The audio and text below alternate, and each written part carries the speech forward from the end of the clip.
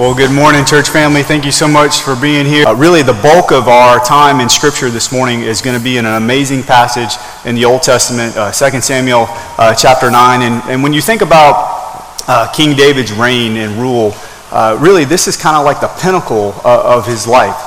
In 2 Samuel chapter 5, we know that David is anointed as king, and it's in that same chapter that we find out that he defeats the enemy, the Philistines. In 2 Samuel chapter 6, the Ark of the Covenant goes back to Jerusalem, and the Ark of the Covenant really represents the presence of God, and that is huge.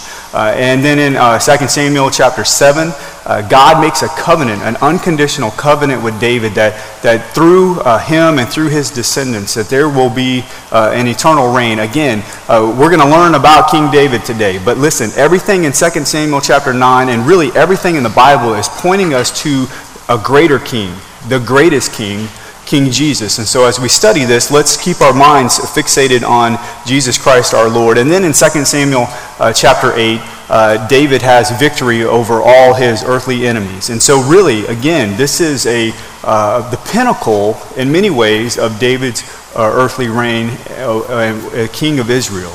And it's with that we see these words in 2 Samuel 9. And so what we're going to do is we're going to read the entire passage so that you'll get really a glimpse of what this passage is all about. And then through our time this morning as we worship the Lord through song, through meditation, through prayer, and reading and responding to his word, we'll at least have some indicators of what this passage is about. And so the scripture says in 2 Samuel 9, beginning in verse 1, "And David said, 'Is there still anyone left of the house of Saul, that I may show him kindness for Jonathan's sake?'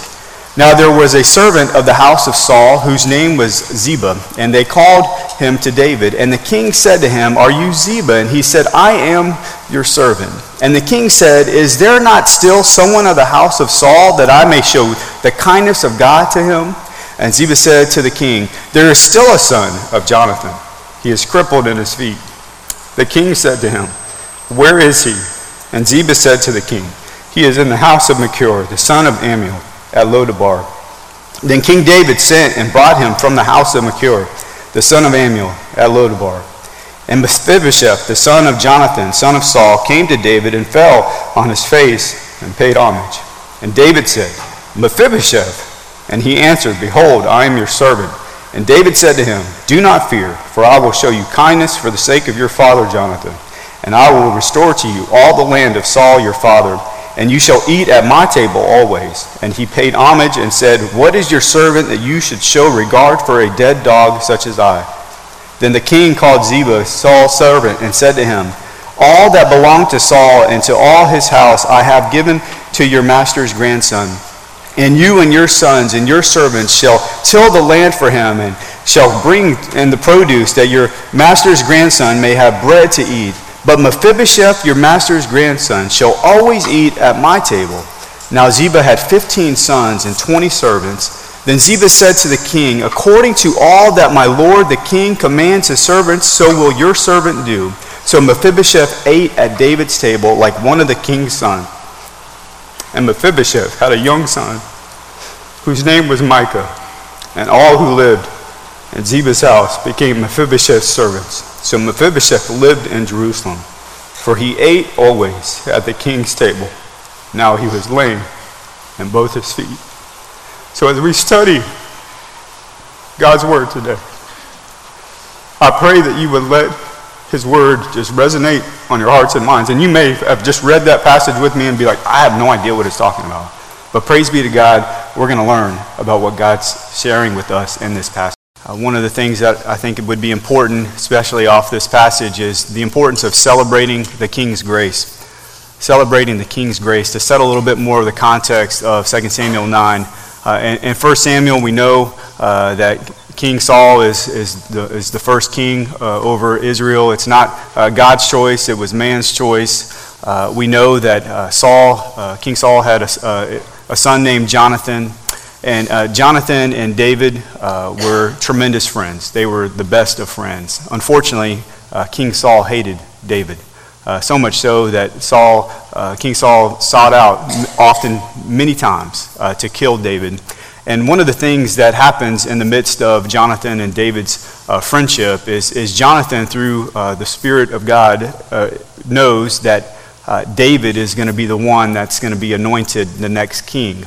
In other words, that kingship isn't going to stay in the lineage of Saul. It's going to transition to another family. And Jonathan recognizes this.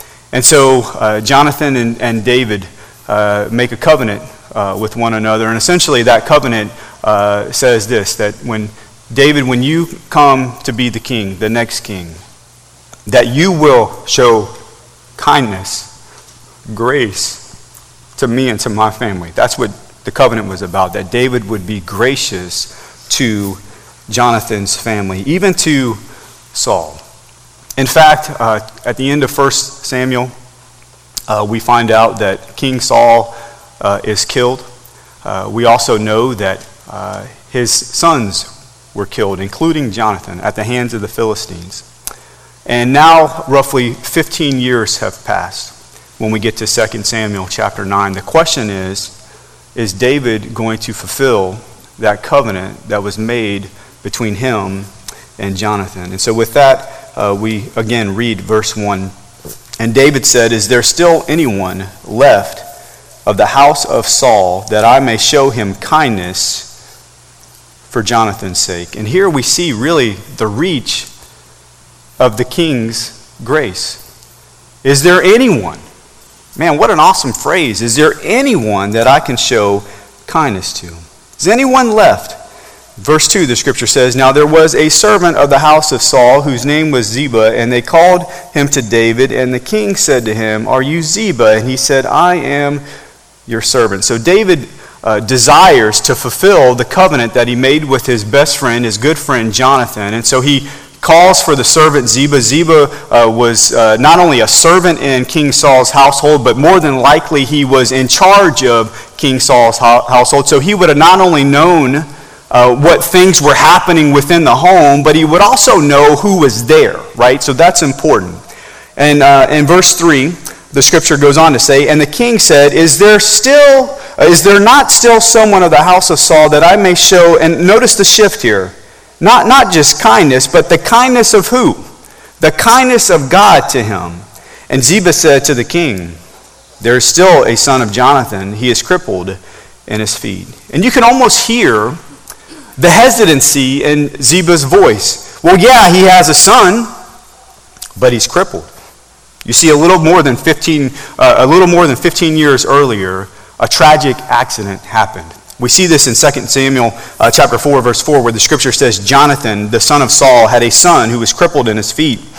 He was 5 years old when the news about Saul and Jonathan came from Jezreel." So, in other words, when the news finally broke that King Saul and the sons were killed, news got back. And so because of that, the scripture says, "And his nurse," so this young boy's nurse, "took him up and fled. And as she fled in her haste and her hurry, he fell and became lame, and his name was Mephibosheth." So you have this tragic event that happened 15 years earlier. But that tragic event also has a name. The scripture says that his name is Mephibosheth. That name means shameful one. For Mephibosheth, there was physical shame. He was lame in both feet. So for the past 15 years, think about it. He had no one to care for him. He couldn't do anything on his own. He was unable to care for himself. And so this is the state in which he's in. And in this particular culture, in this particular time, that is a massive deal. This is the people that got pushed to the margins, if you will. The scripture goes on to say in verse 4, "And the king said to him," I love it, "Where is he?" And Ziba said to the king, "He is in the house of Machir, the son of Ammiel, at Lodabar." Then King David sent and brought him from the house of Machir, the son of Ammiel, at Lodabar. So notice the condition of this individual named Mephibosheth, this shameful one. He's in the house of Machir, which means he is sold, and he's at Lodabar, which means a place of barrenness. And notice David doesn't say anything about his disability. He doesn't even ask if there's someone else. He's not contemplating, do I really want to show God's kindness, has said, grace to this individual? No, he has the question, where is he? In fact, the more that he knows about this person's situation, the greater desire he has to meet him where he's at. The scripture says that David sends for him. Man, what a picture of God's grace towards us. You see, everything in this story is pointing us to King Jesus. We too have been broken by a fall that is far greater than that just affects our physical life, but our spiritual life. Because of our sin, we are broken in isolation, in a barren state, but God in his grace sent King Jesus to us. He gives us what we don't deserve. That's grace. We are the ones who are ashamed and in hiding, and he enters our mess by choice. You go to John chapter 1. By choice, he enters into our mess, and he extends the promise of grace. Jesus is the one that has pursued us so rightly. Even though we are sinners, cut off from God, God made a covenant, a promise way back in Genesis 3 when sin entered the world that he was going to send someone, the promised seed, to fix what we broke, and that person is Jesus. Jesus is the fulfillment of that promise. It's all of grace. And to that, Paul says in Ephesians 2:8-9, "For by grace you have been saved through faith. And this is not of your own doing. It is a gift of God, not a result of works, so that no one may boast." God in Christ gives us a gift. The gift of his amazing grace. And it's the gift of God's grace that never runs out. John 1:16 says it like this, "For from his fullness we have all received grace upon grace." The literal translation in the Greek would be grace in place of grace. In other words, it's a grace that never runs out. And we, as followers of Christ, we need that great reminder today, don't we? That God gives grace upon grace, grace in place of grace, that those who feel ashamed, those who are in a barren state, an isolated state, enslaved, in hiding, held captive, to those who have nothing to offer, what does God's word teach us? That he gives grace. Oh, that we would humble ourselves before him in desperate need of his unending grace. James, the half-brother of Jesus, says it like this in James 4, "But he gives more grace. Therefore it says, God opposes the proud, but gives grace to the humble." Not only do we want to celebrate the King's grace, we also want to have an opportunity to celebrate the King's mercy. The King's mercy. Now, in the immediate context of our passage today, why would it be important to celebrate the King's mercy? Well, understand that when the new king comes, King David comes, he's anointed as king, he's from a different family.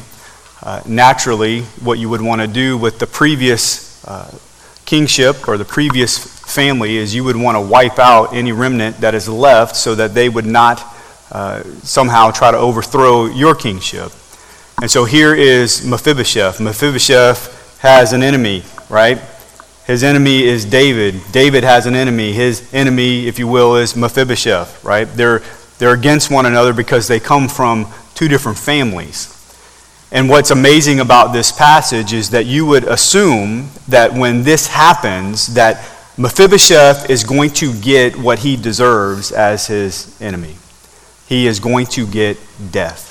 But that's not what we find in this passage. In 2 Samuel 9, verse 6, the scripture says, "And Mephibosheth, the son of Jonathan, a son of Saul, came to David and fell on his face and paid homage. And David said, 'Mephibosheth.'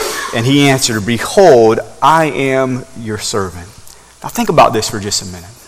For the first time in 2 Samuel chapter 9, this individual who is the shameful one, who is sold and in hiding and isolated and in barrenness, has what? He has a name, right? We saw that in 2 Samuel 4:4, but if you didn't know 2 Samuel 4:4, guess what? You're reading 2 Samuel 9 and you're getting this information about this individual, but he doesn't have a name. But guess what? He has a name, and who is the one that calls his name? It is the king. King David calls out Mephibosheth.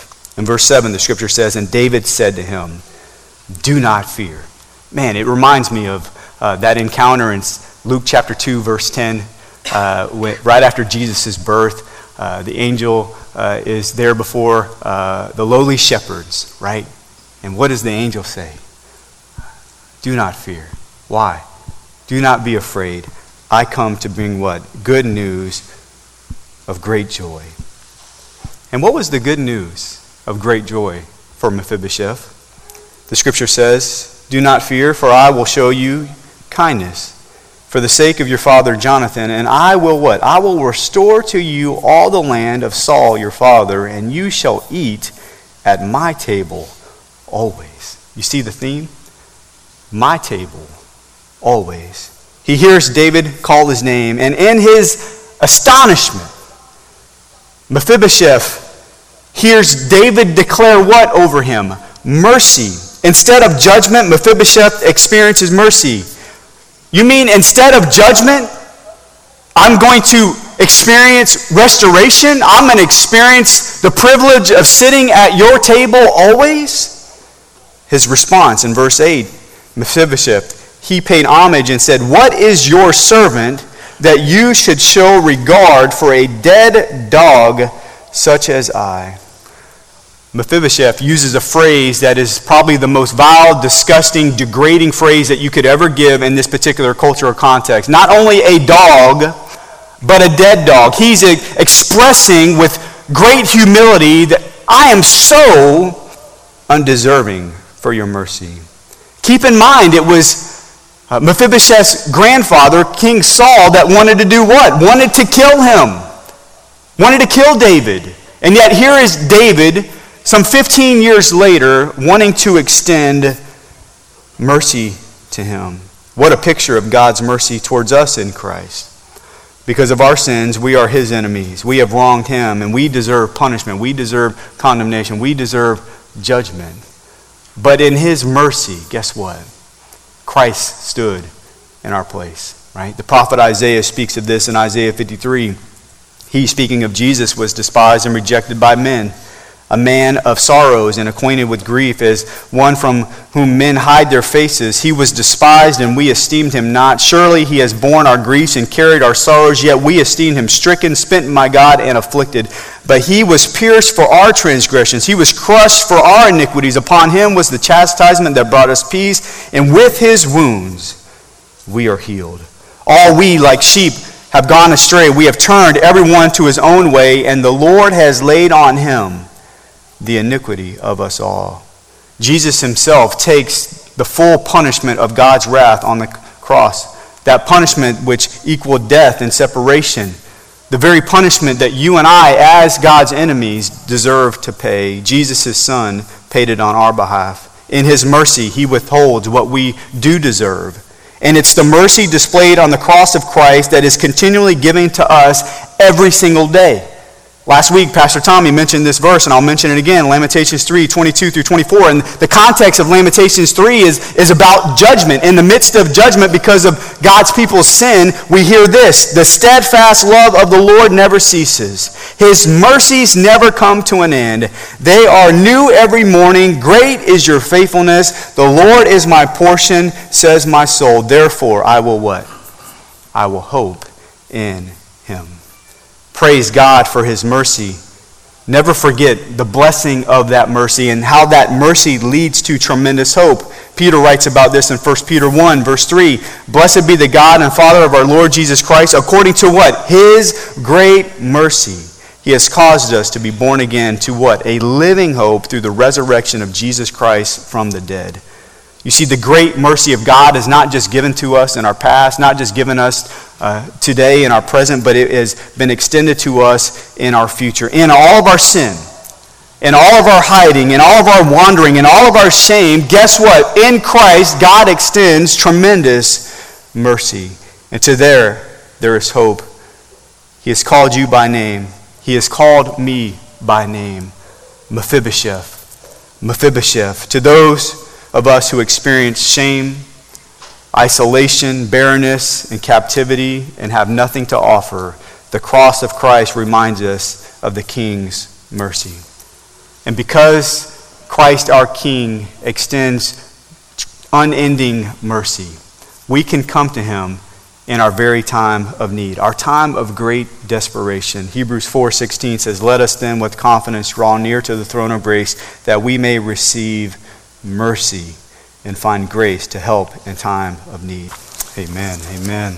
Now we are at that point in our worship service where we are going to actually celebrate the Lord's Supper. And so we're going to turn our attention real quickly to 1 Corinthians 11, where the scripture says, "For I received from the Lord what I also delivered to you, that the Lord Jesus on the night when he was betrayed took bread, and when he had given thanks he broke it and said, 'This is my body which is for you.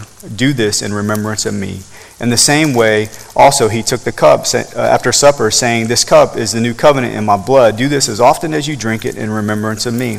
For as often as you eat this bread and drink the cup, you will proclaim the Lord's death until he comes. Whoever therefore eats the bread or drinks the cup of the Lord in an unworthy manner will be guilty concerning the body and blood of the Lord.